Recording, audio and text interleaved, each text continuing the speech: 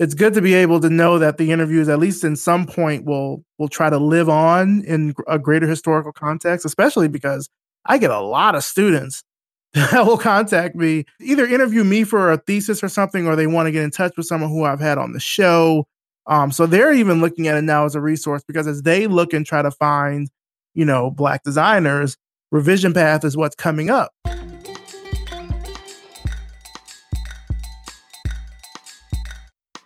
Podcast Junkies, episode 175. I'm still in Yonkers, in case you're keeping track. And I'm still on the road. And this is still Podcast Junkies. And it's 10:13 p.m. on the East Coast as I record this intro. So I'm glad you're here with me. I'm glad you've been on this journey. And if you haven't, this is the first time you listen to this podcast, then you are most welcome.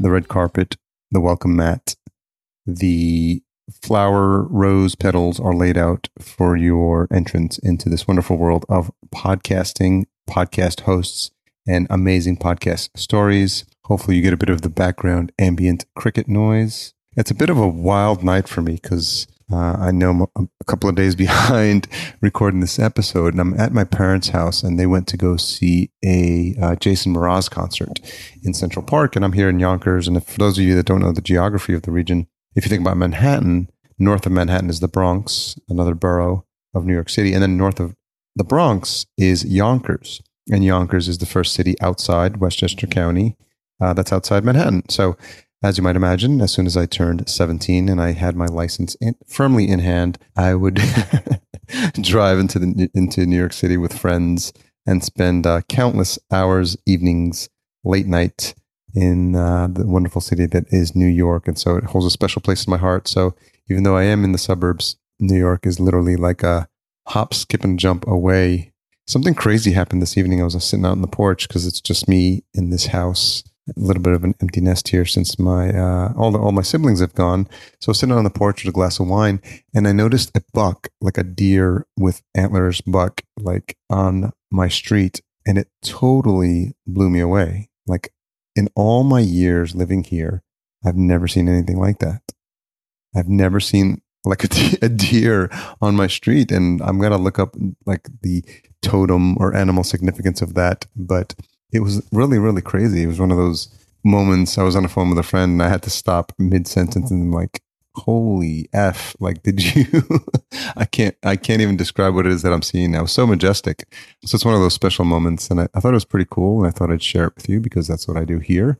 Bring a little bit of my outside world into you. And so you get a little bit of a background into me as the host. And so it's not just me churning out episodes, but me sharing the day ins and the day outs of my life here.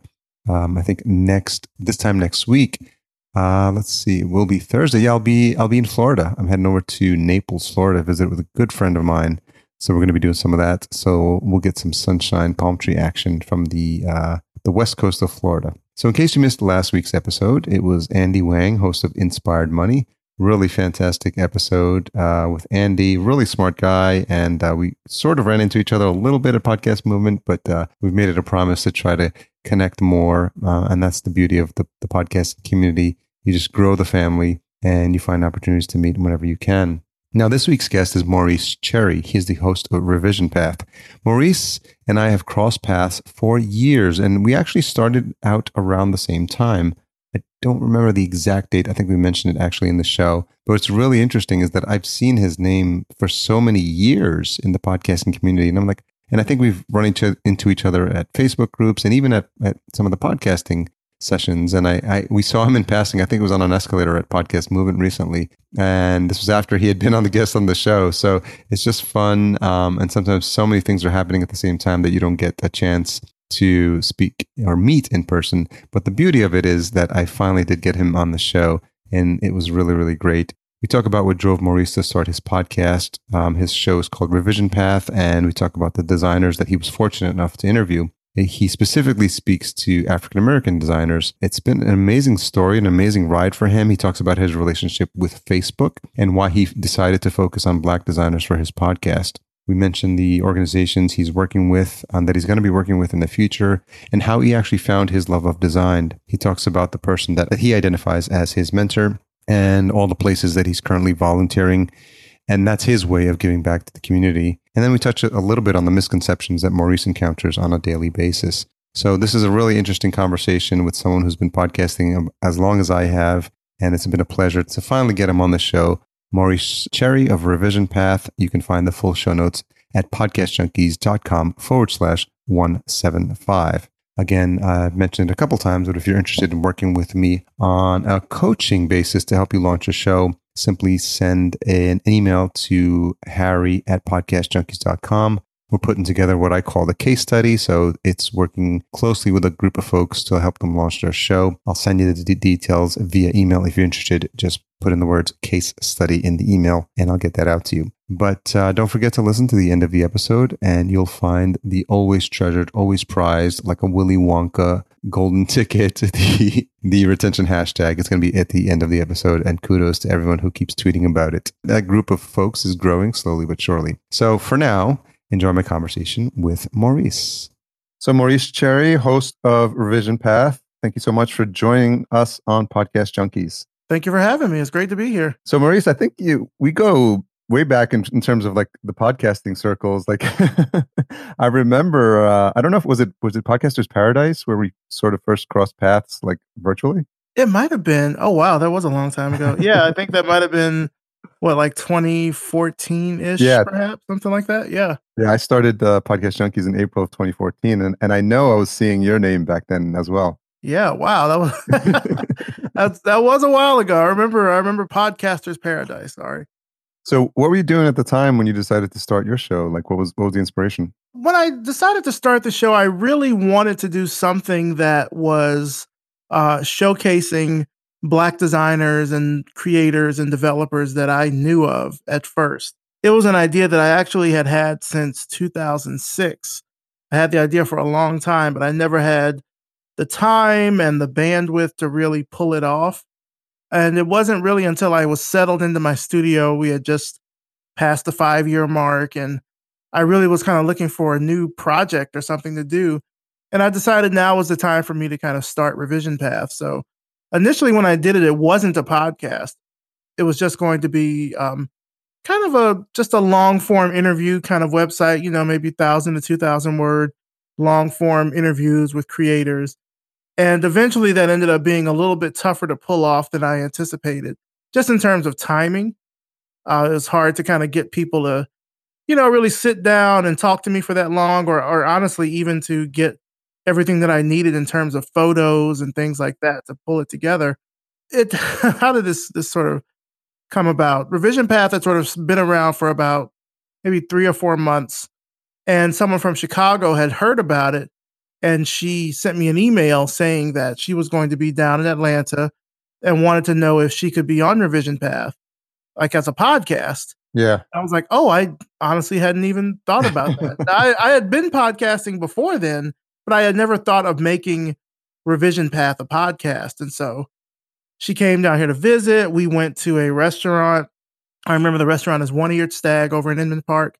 We went to a restaurant. And I had no recording equipment. All I had was my cell phone. So I just kind of put my cell phone. I had a recording app on there. And this was 2014. And so it was like the very first Google phone that they ever put out that was on T-Mobile. That was the phone that I recorded it on. And I just put it on the table and we recorded it. And the audio is horrible because it's on a cell phone, like mic recorder. It's on a table. You can hear every single bump and jostle and plate clink and everything in the restaurant as we're recording. But that was kind of where it all started. And we talked maybe for about an hour or so. And I thought, I could do this a lot faster if I just talked to people and recorded the audio as opposed to, kind of trying to go back and forth and do these long interviews. And so I did that, I'd say, on and off, probably for about the next 9 months or so. And it wasn't until around 2014 when we officially launched the podcast. It was around March of 2014. And we already had about 14 or 15 episodes in the can from, past months when I would talk to people. So we launched with a good number of episodes kind of right off the bat. And then it's been going every week ever since. So was that first one, that was Raquel Rodriguez? Yeah, that was Raquel Rodriguez. And I kept that one on there so people can see kind of how the show has progressed. I've thought of, re-recording it or doing something like that. She was actually on our 5th anniversary episode back in February.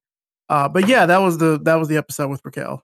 Well, it's funny because I listened to that first one because I always try to get a feel for like the journey sometimes for podcasts. Oh man, it was terrible, wasn't it? You No, can no, say no. it. It's fine.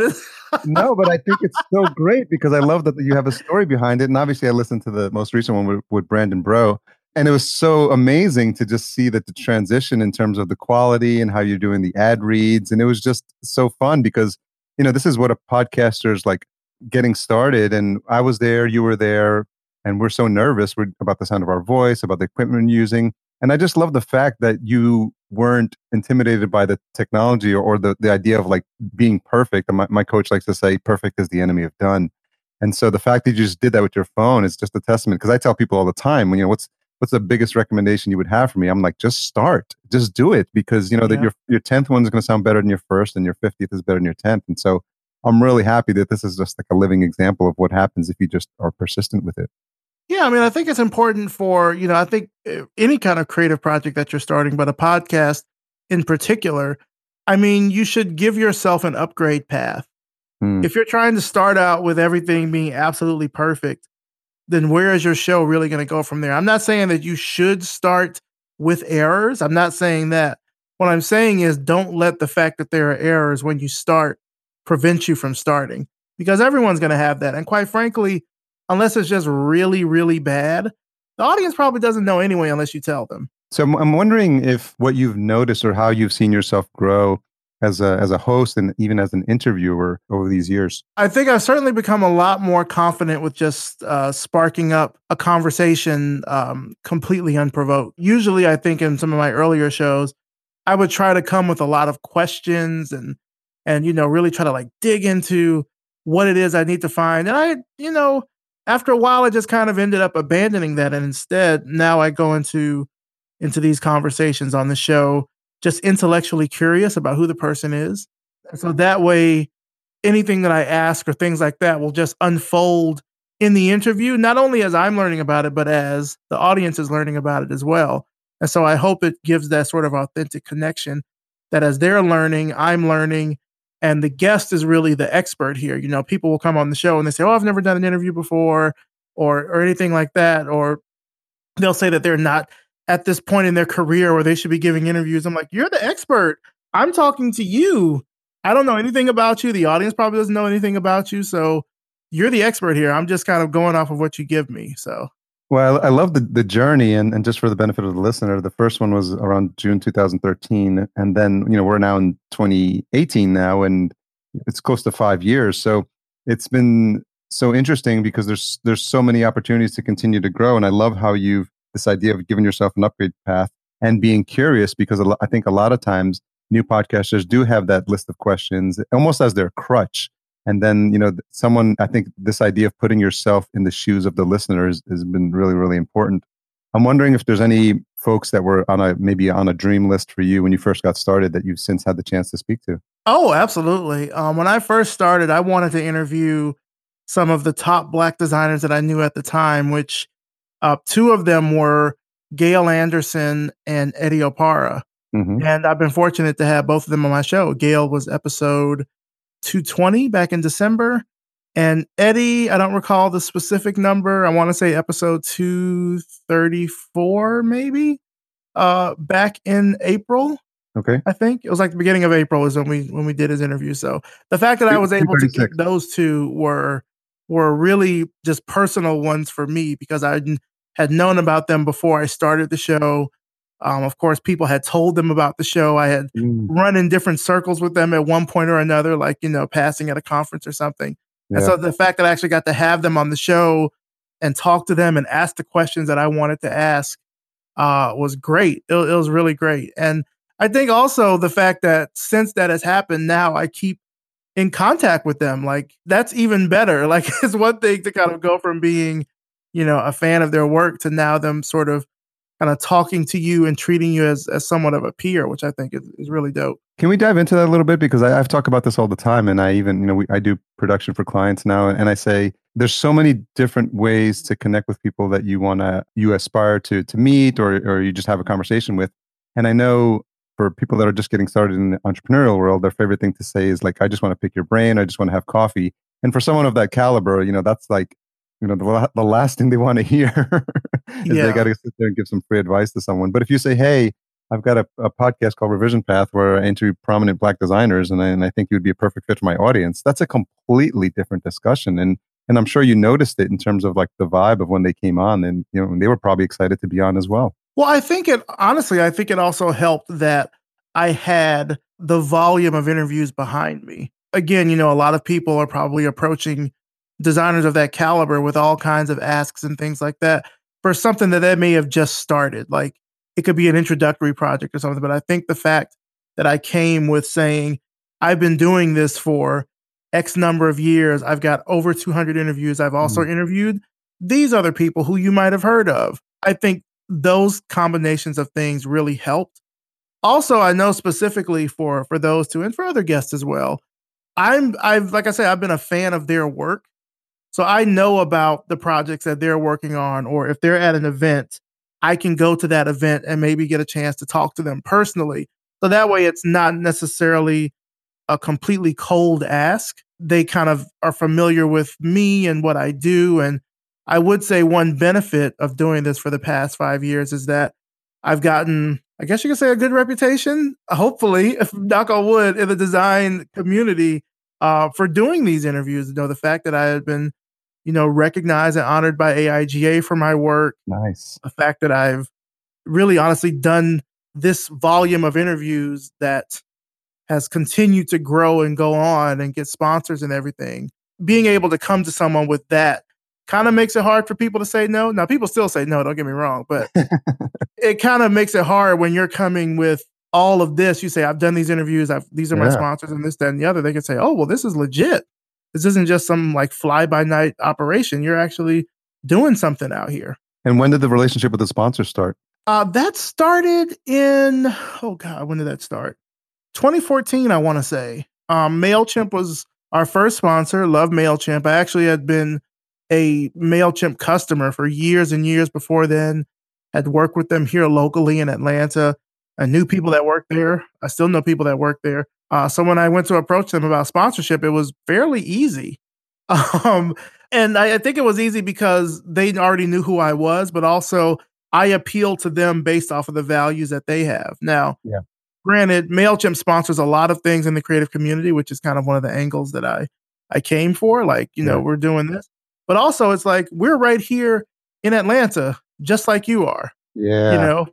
We go to the same places. We know the same people. We're in the same neighborhood. So, help out the hometown team. And totally. I think that made it pretty simple. And I think once you get one sponsor, it makes it a little easier to get others because you at least have that benchmark that you can place other sponsors against. And you did these outreaches directly to the sponsors. Yeah. So with MailChimp, I knew someone who worked there, but that was that one. I don't want to say that was like cheating, but I knew the guy who was doing marketing because he used to work in my neighborhood. Like I would see him at the train station across the street from my apartment, and we had a mutual friend. So that kind of worked out that way. But the other sponsors that I reached out to, and this is probably a bit of a pro tip, I just contacted them through their contact form and asked if they sponsor podcasts. Nice. I didn't know anyone who worked there. I just said, hey, I run a podcast. I do this, this, and this. Do you sponsor podcasts? And if so, who do I need to speak to?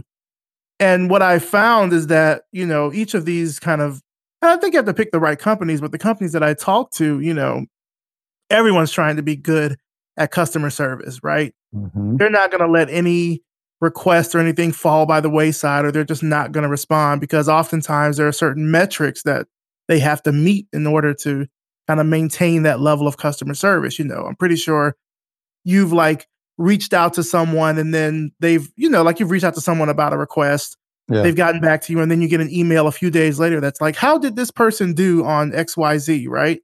Yeah. So they're often obligated to give you a response, which is a lot better than doing just a cold ask to someone because they're not obligated to give you a response. Yeah. A customer service rep more than likely is. I just reached out that way, and they ended up putting me in touch with whomever was in marketing, or if they had like a podcast division, they would put me in touch with them.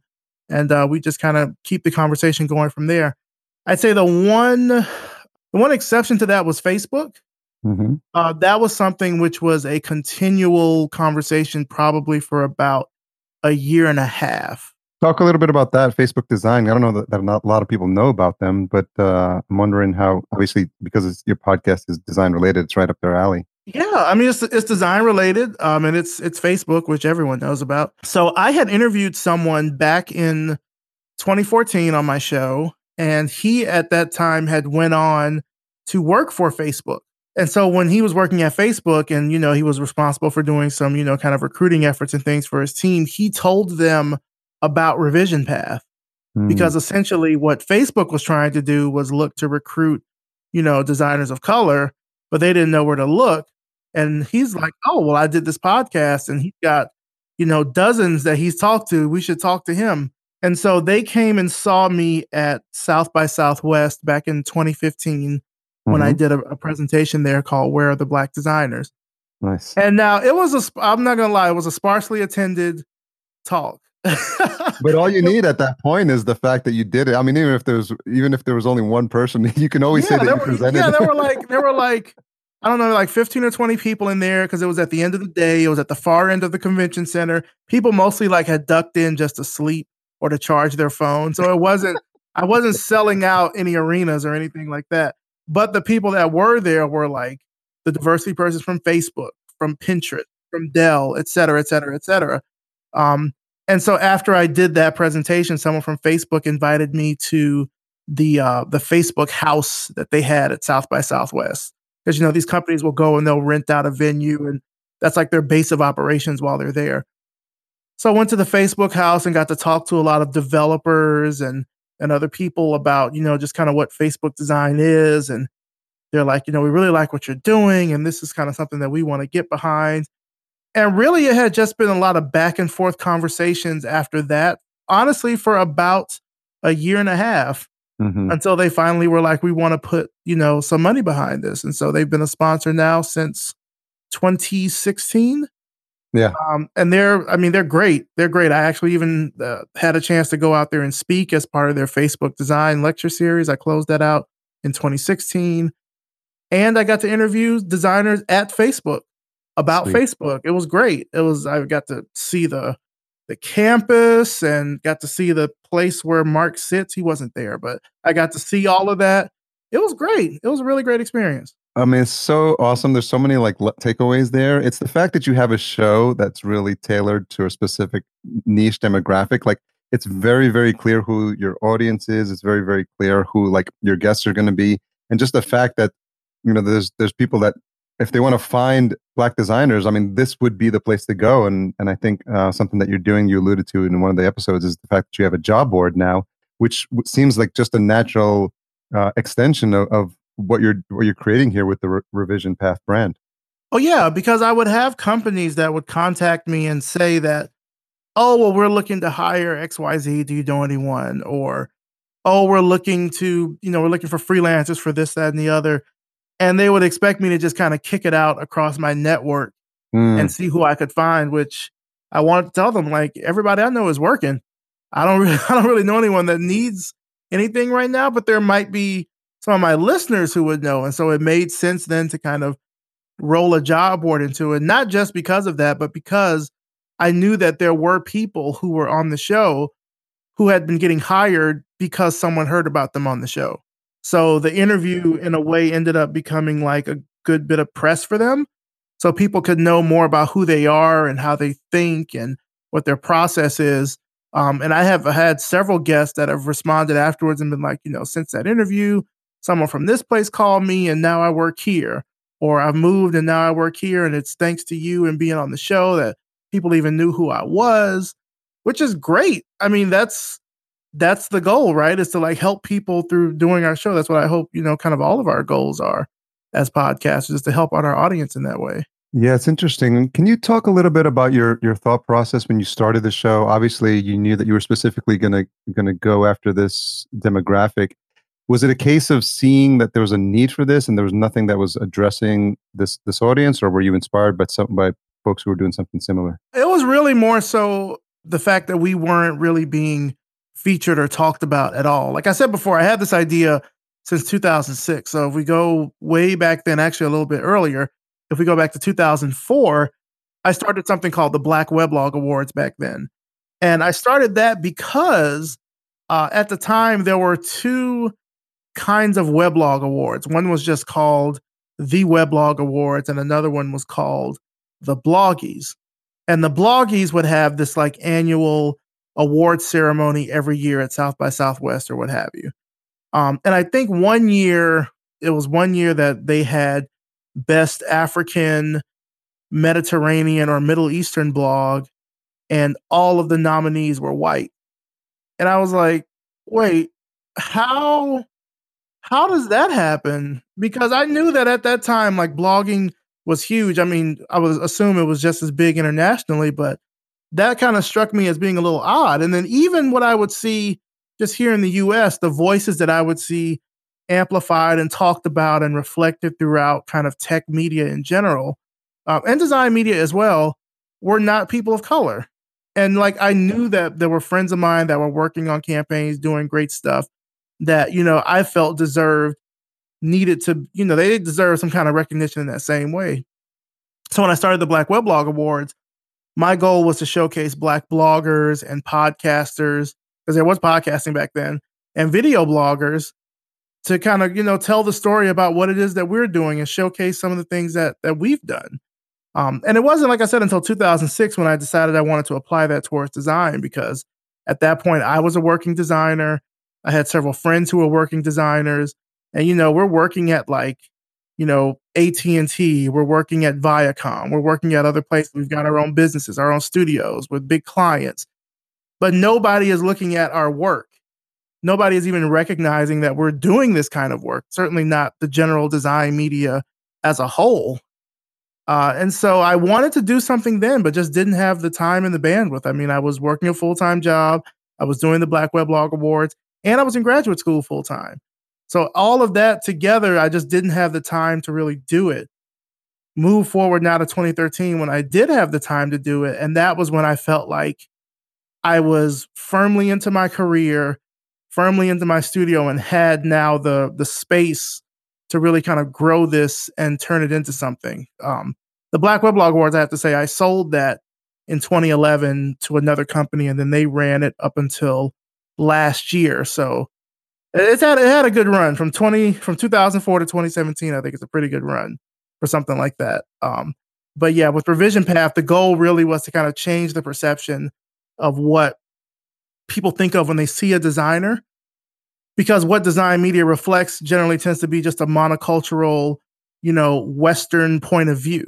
And so I wanted to show not just what are Black people doing here in the US for design, but like I also wanted to show just across the diaspora. I mean, we've got guests that are from the Caribbean, we've got guests throughout Europe, guests throughout Africa. We hope to spread, even further in the coming months. And so just to show that, hey, designers look like all of us, because design is about all of us. Design is for all of us. And so certainly I wanted to show the people, specifically Black people, because I'm a Black designer. I wanted to show what it is that we're doing, because no one is talking to us about our work. Now, granted, I think since I've done Revision Path, the conversation has definitely changed in the design industry. Still needs work, but just the existence of Revision Path and the fact that we've been kind of constantly doing this now for the past 5 years has started to kind of open the eyes of a lot of others to realize that there are talented Black designers out there. And I love the fact that you're on 244 now, and I just can't imagine you running out of folks to bring on the show for a long time. Oh no, I tell people I have a running like an outreach list of like well over 2,000 people. So there's no there's no shortage. It's just a matter of timing and scheduling at this point. I get the sense that you're now seen as a prominent voice in like the Black design community. Yeah, we'll say that. It's funny. I don't think of myself that way, but I guess I guess you could say that. Yeah. Are there any other shows doing what you're doing? I don't know. I mean, there are other like black tech podcasts that are out there. I don't consider Revision Path a tech podcast, although unfortunately the way that a lot of these podcast directories are set up, they don't have an arts category. So technology tends to be kind of the closest thing. And certainly I think there's a conflation with technology and design because so much of modern design now involves technology. But I don't know about any other design. I mean, there are other design podcasts out there. There's one that I profiled on Revision Path a few months ago called I'm blanking on the name. The woman who hosted, her name is Sharon Obuobi. I think it's called In Studio or something like that. She just started, so she's got like maybe about 6 or 7 guests, I believe. There's probably some others out there. I haven't ran across them though. I wish there were more though. Yeah, I mean, I think there's room for growth, and just the fact that there's even some interest there or some others, just because this audience has been so starved for visibility. It's just kind of like this rising tide lifts all boats mentality, and I think I'm sure there's people who've been on your show, and if there's an opportunity to talk about their story on another show, they jump at that chance as well. Yeah, I would hope so. I mean, there are other, I think, podcasts that speak to niche community. So I know that there is a Spanish speaking podcast for designers called Diseño Cha Cha Cha that I think they've got maybe about 20 guests, I think. I know that at one point in time there was a sort of design show called Less Than or Equal that talked to people from different marginalized groups within the design community. I think now it's a part of the Relay Network, and I think they changed the name, but I don't know what the new name is. So there's other shows that are out there, and I feel like I have to say this much because you mentioned the whole kind of like a rising tide lifts all boats. There was certainly a point in doing Revision Path where I was actively reaching out to lots of other design podcasters and getting nothing in return. Yeah, there was I want to say it was, probably 2014 and 2015. I was like really actively reaching out. And when I say I was reaching out, it was more so to say, hey, I've got all these great guests that I've talked to. If you're looking to add some diversity to your roster, I'd love to introduce you to any of them. It's more of kind of a quid pro quo. It wasn't just me kind of attacking them or anything.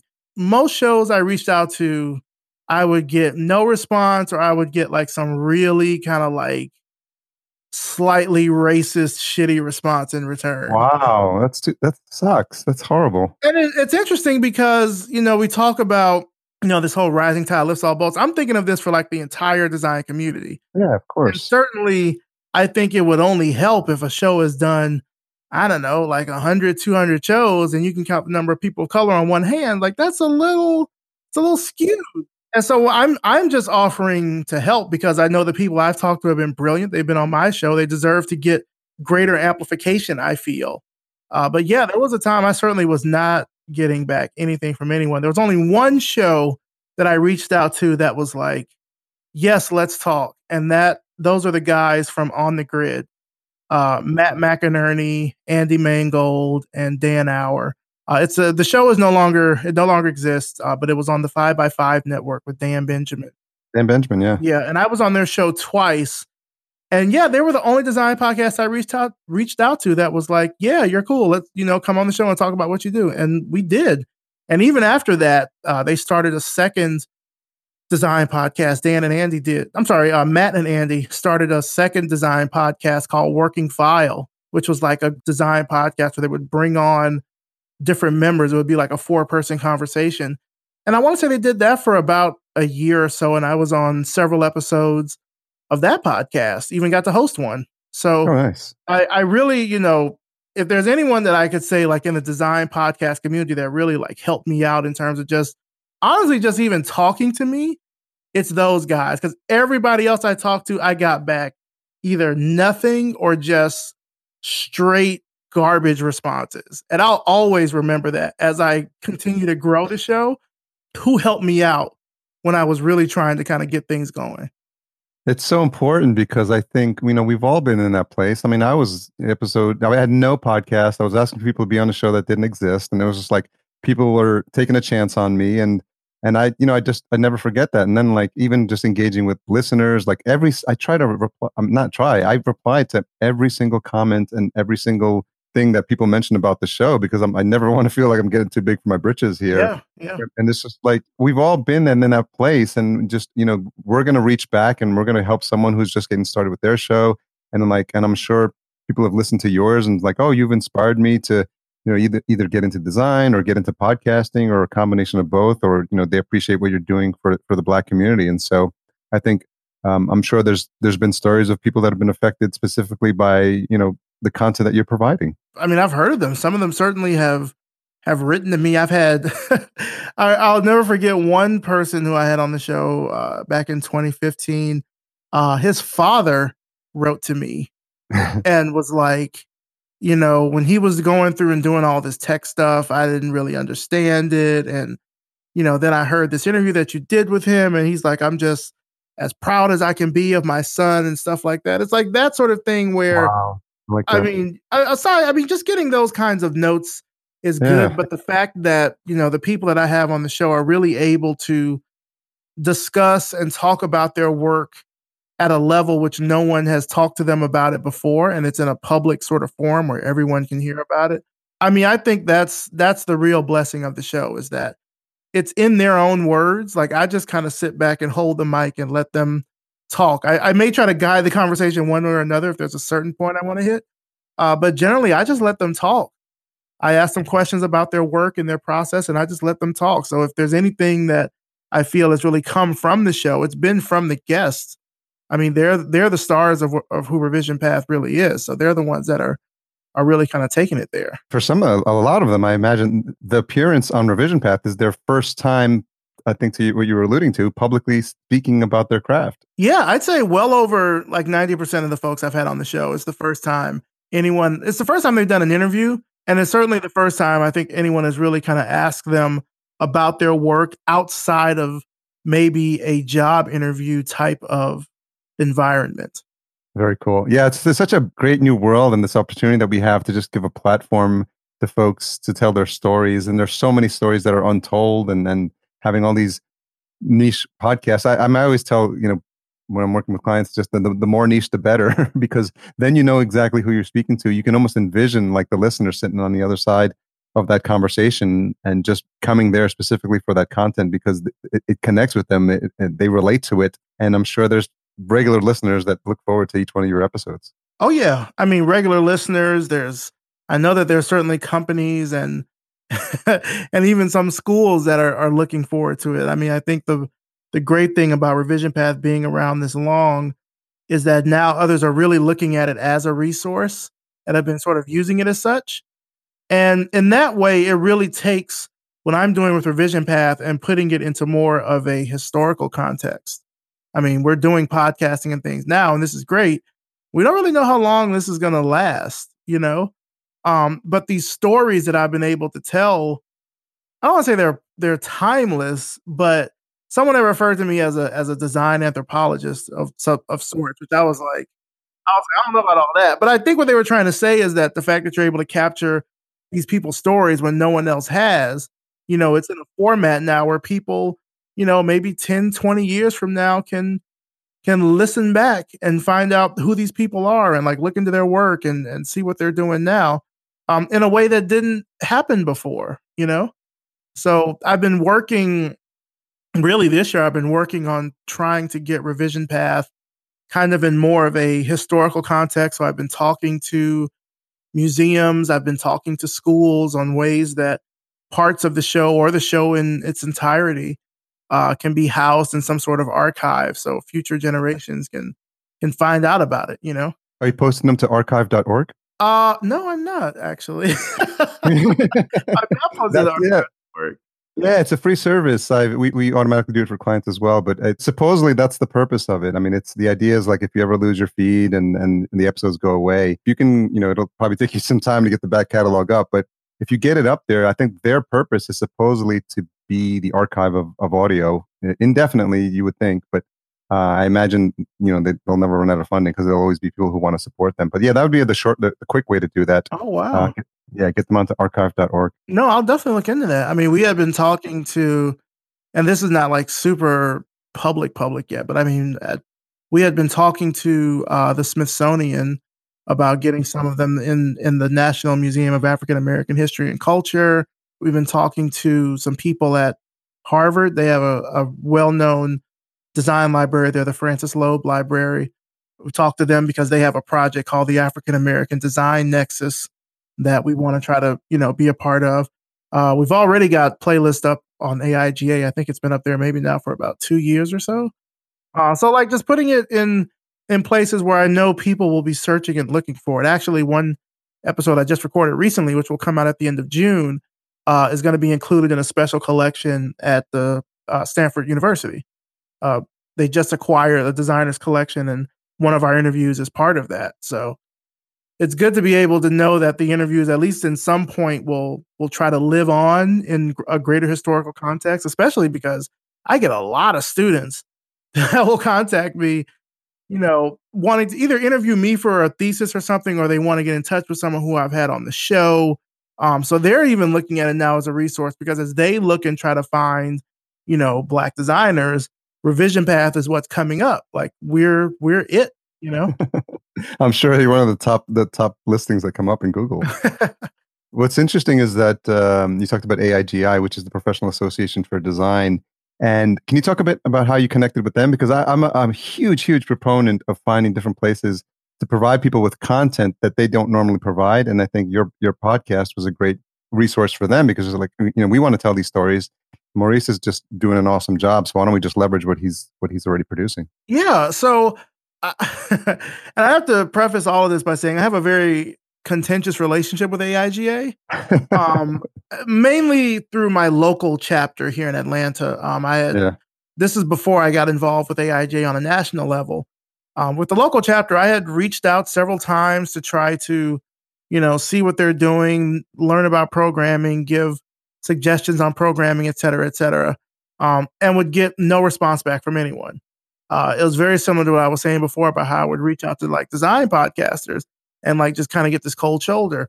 So in 2014, I interviewed Antoinette Carroll, who at the time was the newly appointed chair of the Diversity and Inclusion Task Force, which is part of AIGA. It's like a national initiative. Mm-hmm. And so her and I think even in our conversation, in our episode, we sort of talked about AIGA. And I told her that, I've had people on the show who've kind of had, they've kind of run hot and cold about AIGA. I personally feel the same way. And she kind of convinced me to join the task force after our interview. And so I did. And I was on the task force for about 3 years. And we did, a lot of great stuff in terms of making sure that diversity and inclusion had a presence at the national conference. We would do research on HBCUs to try to get student groups there.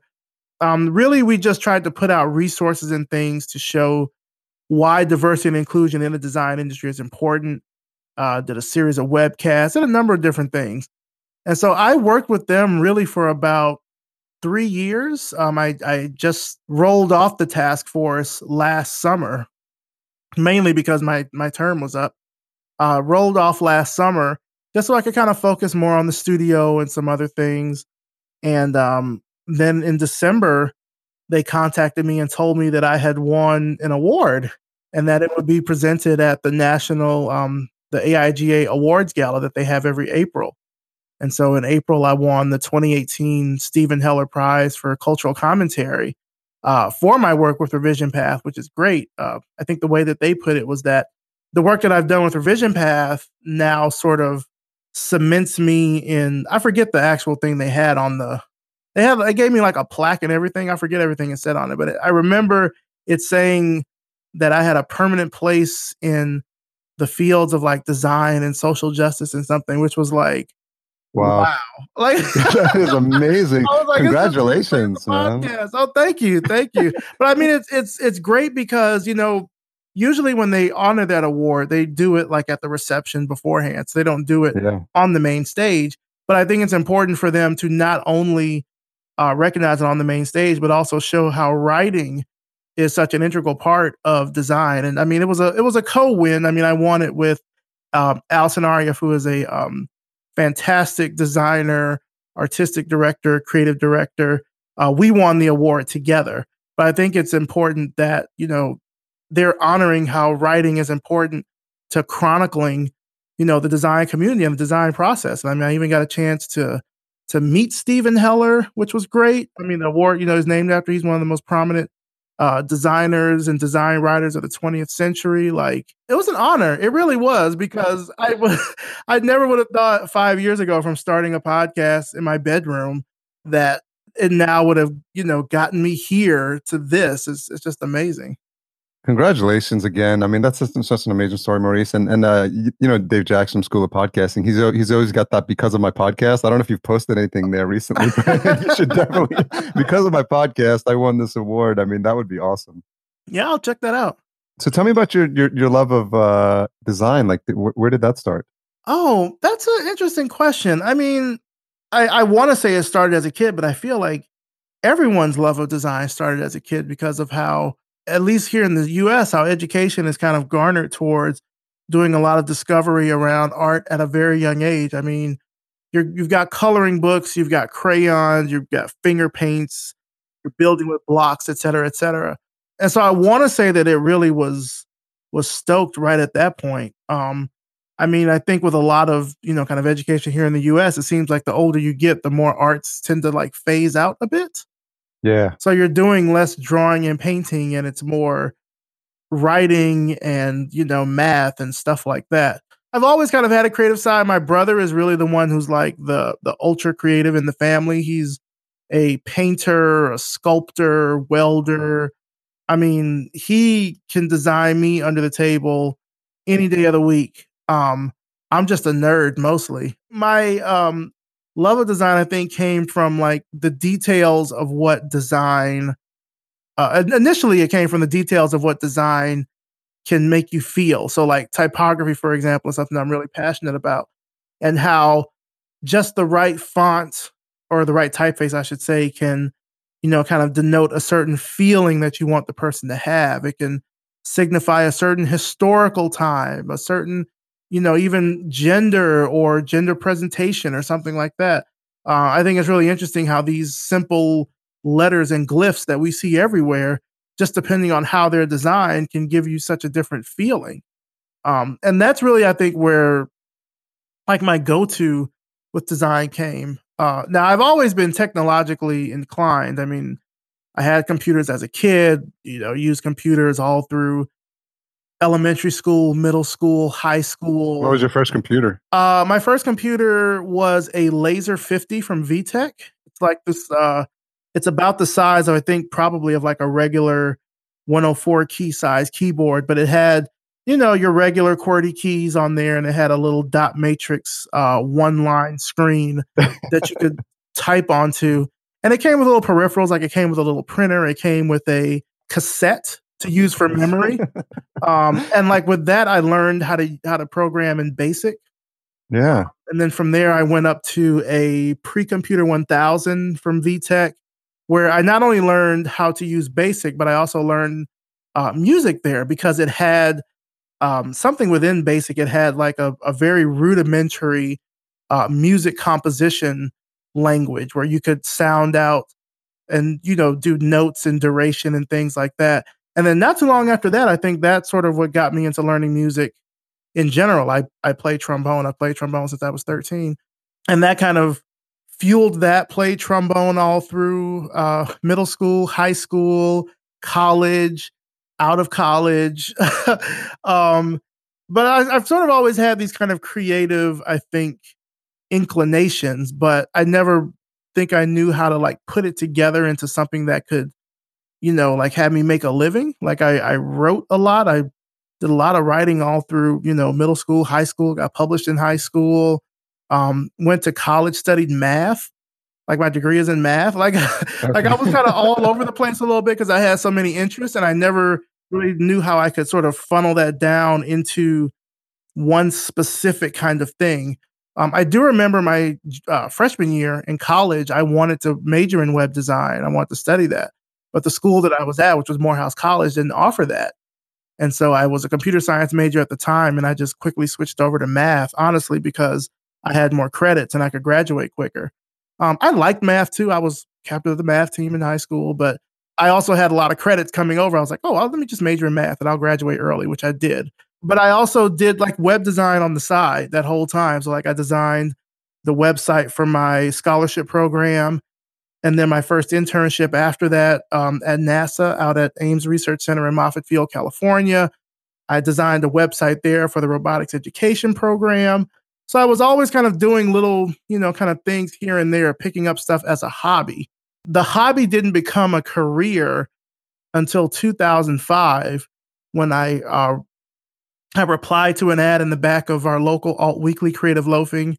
Yeah, Creative Loafing. I remember that. They were looking for an electronic media specialist at the Georgia World Congress Center, which is a state facility.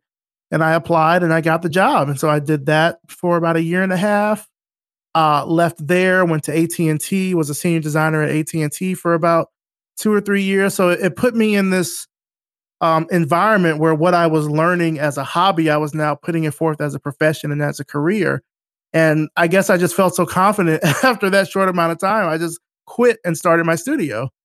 Yeah. And so I started my studio in late 2008, November 2008, and really just kind of kept it going since then. Worked on political campaigns, worked with nonprofits, worked with medical organizations, small businesses, big businesses. And really, I just kind of grew from there. I mean, a lot of what I've done as a designer, I feel like has been all self-taught. Like I didn't go to a special school or curriculum for any of these things. But what I ended up finding, especially once I started my studio, is that design was the discipline that allowed me to take all of my various disparate interests and funnel them down into one thing. So with design, I could pull from my love of music and typography and color psychology and all of these different things and be able to apply them to concepts for clients or even for my own projects and things like that. And so it's really, that's how it came about. Design ended up being the funnel that took all of my interest and kind of put it into one particular place. That's beautifully put. I mean, it's interesting because it's a lot of parallels in my career, like how I ended up here. I mean, I was in corporate America for 20 years, but I used to geek out on design. I mean, I remember I had PageMaker and I was like creating newsletters. And I used to collect fonts. At some point, I had like a couple of hundred fonts sitting on my computer. This is back in like the, I guess, early 90s. And I just would be fascinated. And again, like you, I didn't study design professionally. I mean, I took some drawing classes and I studied a little bit of a class or two at Parsons School of Design in New York City. But it was just always like an interest.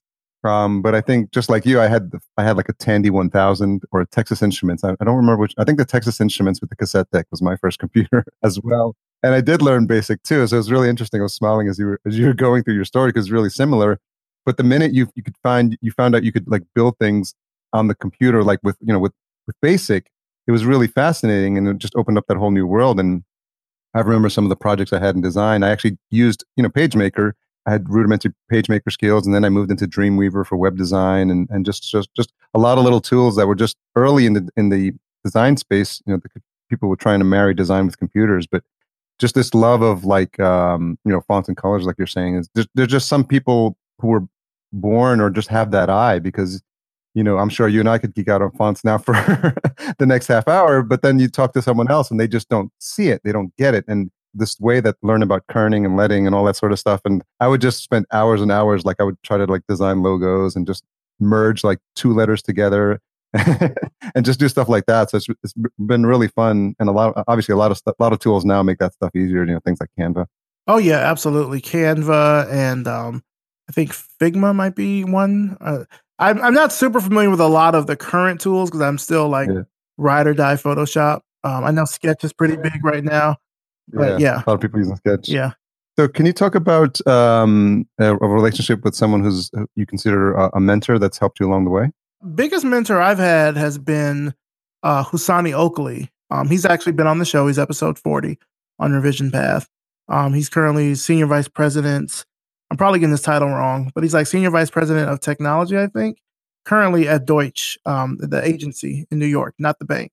But he's someone who I've known probably for the better part of, I don't know, maybe like 20 years or so. I feel like I don't think even we remember how we first met. I want to say it was probably on like, if I really had to think about it, I think we were both on a street team for Black Planet in '99. I think it might have been around that time. Anyway, Um, but he's someone who we've kept in touch now. I mean, we've been friends for a long time, but I like officially like asked him a couple of years ago, like if he would be my mentor, because a lot of the things that I'm really doing right now, Husani has done them and continues to do them and is like going to the next level. And I always wanted to kind of get to whatever that next level is. And so he and I, we do like weekly check-ins and he'll let me know what he's working on and what he's doing. I'll let him know what I'm working on and what I'm doing. And he'll ask me for advice and I ask him for advice. And he's been someone, I mean, that has really seen Revision Path grow from, I mean, he's seen that and my studio just grow from like nothing to where it is right now. So he's been there like every step of the way. Very cool. Yeah, and I think what you find over time is that people start approaching you and asking you to be their mentor. Yeah, now that's weird because I'm like, look, I don't know if I have anything to offer you. But some people have approached me in that way. It's I don't know, it's kind of weird because I feel like I'm still learning every day. Like I feel like I'm still trying to figure it out. It's interesting. I mean, what I'm trying to do now, and it's something that I've done in the past, but I'm really just kind of starting to pick it back up now, is do more volunteering. I did a lot of volunteering through my studio. There's a local charity here in Atlanta called Hands on Atlanta. And so I would volunteer my time to talk with nonprofits and small businesses about how they can get on the web and things of that nature. And even with AIGA, I was doing volunteering with them. And I really kind of just took a bit of a backseat with volunteering for about the past 6 months, mostly because I started this new job. And I wanted to kind of see what my place is in this company before I start really trying to see how I can apply myself outside of that. And so now that I'm kind of firmly in the company and in my role right now, I want to start doing some volunteering locally here in Atlanta for teenagers to get into audio journalism. So there's a local media camp that goes here every year called Vox. I think it's just called Vox Media Camp. And so they teach, teenagers 13 to 19 about web design and web authoring and audio journalism and interviewing and things like that. And I want to help kind of apply some of the skills that I've learned to show them how they can be, more effective interviewers, or how to edit audio, or how to get up a WordPress site or something like that. So, yeah, that's kind of what I'm trying to do. Hopefully we'll be starting that pretty soon. I kind of put the feelers out about a week or so ago. So I'm kind of keeping my fingers crossed for that. We get to a certain point, and a lot of it comes with age. I'm 47, and I'm just more acutely aware now of this idea of trying to give back and paying it forward, and realizing that there's now this skills that I've acquired over the course of I had skills before I started podcasting, related to other stuff, and now because of all this digital marketing, to your point, how to interview, how to create a podcast, and the importance of connecting people, networking, attending events. Like there's so many things that we just take for granted because we do them now. We can do them with our eyes closed now, but now there are people. There's always going to be people, a new generation that's just just getting into it. And I think there's a bit. I feel a bit of a responsibility. I don't know if you do as well, just to sort of look for opportunities to give back and help people shorten the learning curve for people. I do. I was, mentioning to you the onsite that I was at work last week, and part of what we did during that onsite was a service activity. It was with the Lower East Side Girls Club.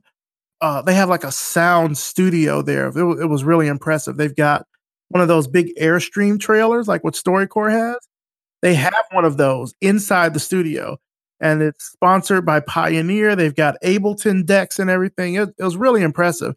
And so I was getting to see how the girls like made beats and how they learned how to, kind of do these certain skills and things. And I was like, man, if I had that kind of stuff when I was a kid, that would be so great. And so they're teaching me how to make beats.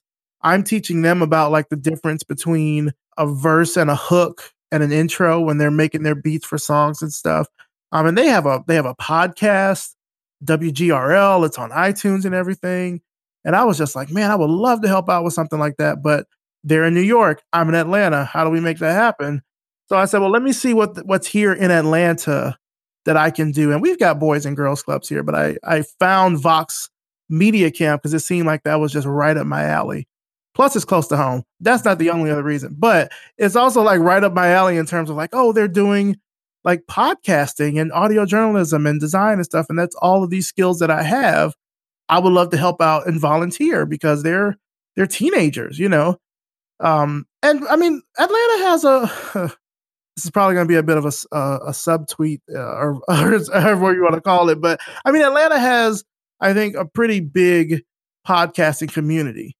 I don't think we do enough to help out the rest of the community in terms of what we do. So like, there's a lot of sort of the preaching to the choir in a way, I feel, where we're talking to other podcasters or we're talking to people, you know, adults who might be interested in podcasting, which is great, but like, I don't know if that's really like moving the needle one way or another. And so I wanted to do something which I felt could have more of an impact. And so doing it to volunteer with these kids, I think is a great way to do that. So I'm going to do that. I'm going to see how that goes. Hopefully I can get some more podcasters locally involved in that so we can kind of give back and make more of a difference. Yeah, kudos to you for doing that. That's really awesome. And you got to let us know when your album drops with all these beats you're making. That's gonna be fun. So a couple of questions as we wrap up. What's the most misunderstood thing about you? Oh, where do I start? Let's see. I am a large black man with a lot of hair who lives in the United States. So there's a litany of misconceptions about me that people have probably just by looking at me. So I mean, where to start? People think I'm dumb. That's probably the first thing. People look at me and think that I'm dumb, that I don't know what I'm talking about. My work ethic is often trivialized, I think, because I tend to be a pretty hard worker. I think anybody that has worked with me knows that I'm a supremely hard worker.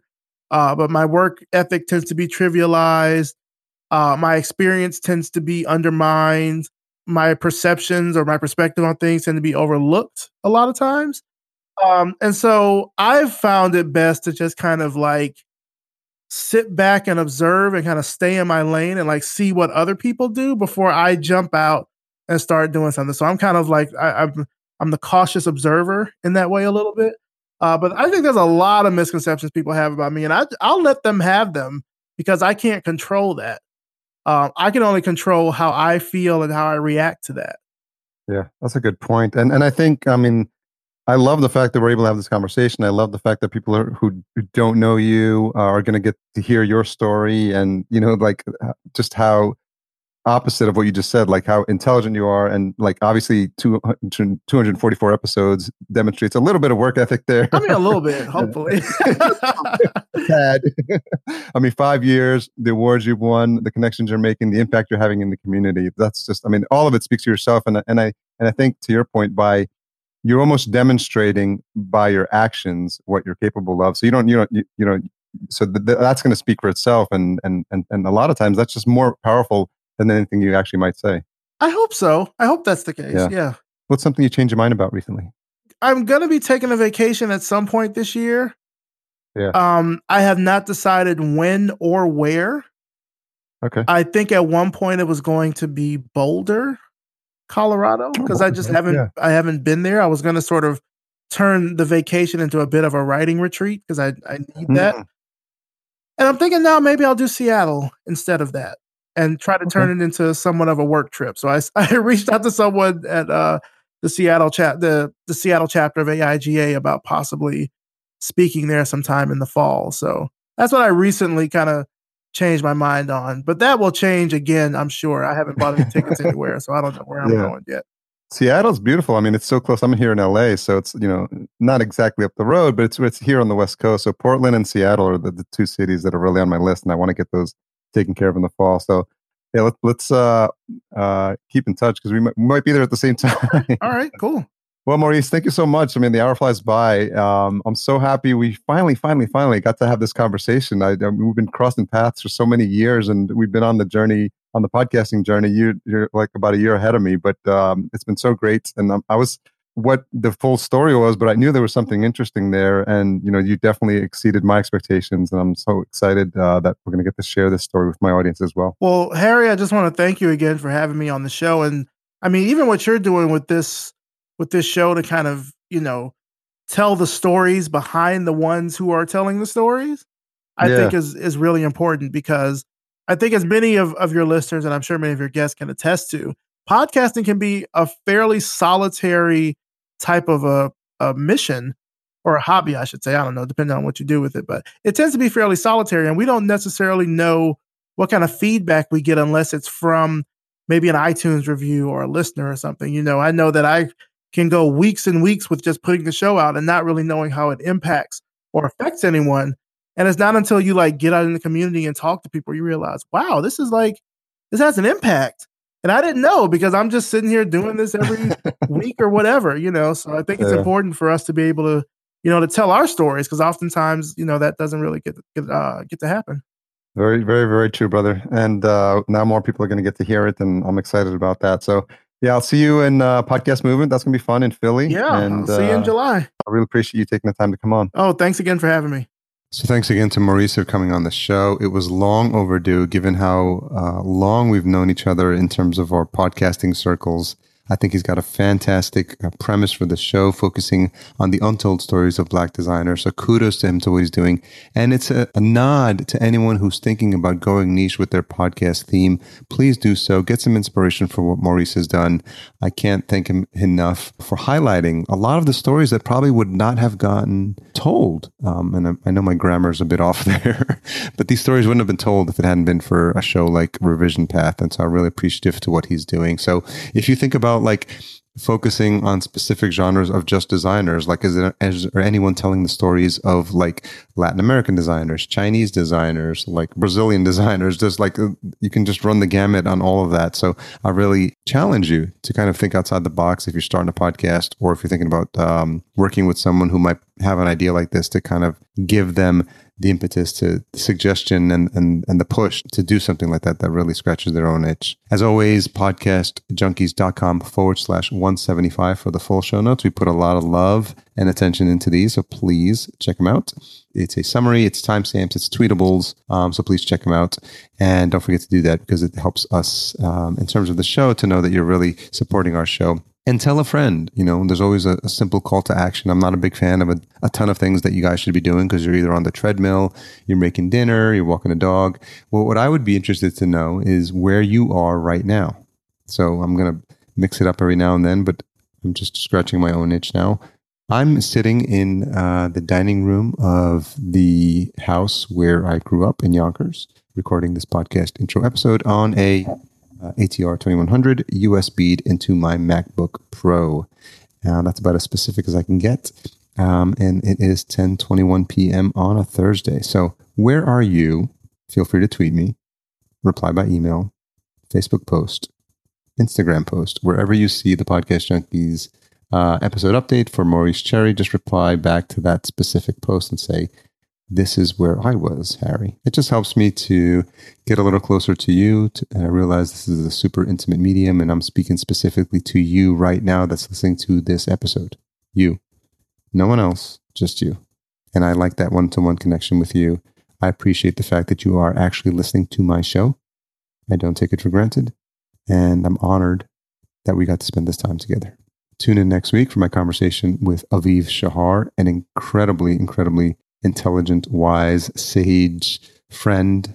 He actually is a client of mine, and he's got an amazing show called Create New Futures. I just had to have him on Podcast Junkies. I think you guys will be blown away by that content. Please tune in for that one. That's going to be a really special one. And don't forget to sign up for our newsletter if you haven't already. It's podcastjunkies.com/8tools. Spell it whichever way floats your boat, and it'll still take you to the same spot. So that's how you sign up for the newsletter and get updated. And occasionally some emails about things that are going on in the world of Podcast Junkies. But most importantly, you get an update whenever an episode is live. If you have made it this far, then you're part of the Cool Kids crew, and you are no doubt looking for the retention hashtag. It is Maurice Designs, MAURICE Designs. That's the hashtag. And you can tag Maurice at Maurice Cherry. That's all one word, and podcast_junkies. Thanks for all you do to support the show, all you super fans, all you new fans, and all you soon-to-be super fans. I know a lot of new people are on board as a result of meeting me at Podcast Movement. Shout out to Jules Hannaford, who I just had an interview with today. So that episode is coming out as well, Hong Kong Confidential. So those are the magical things that happen as in the world of Podcast Junkies. So stay tuned for more of that. And I'll talk to you guys soon.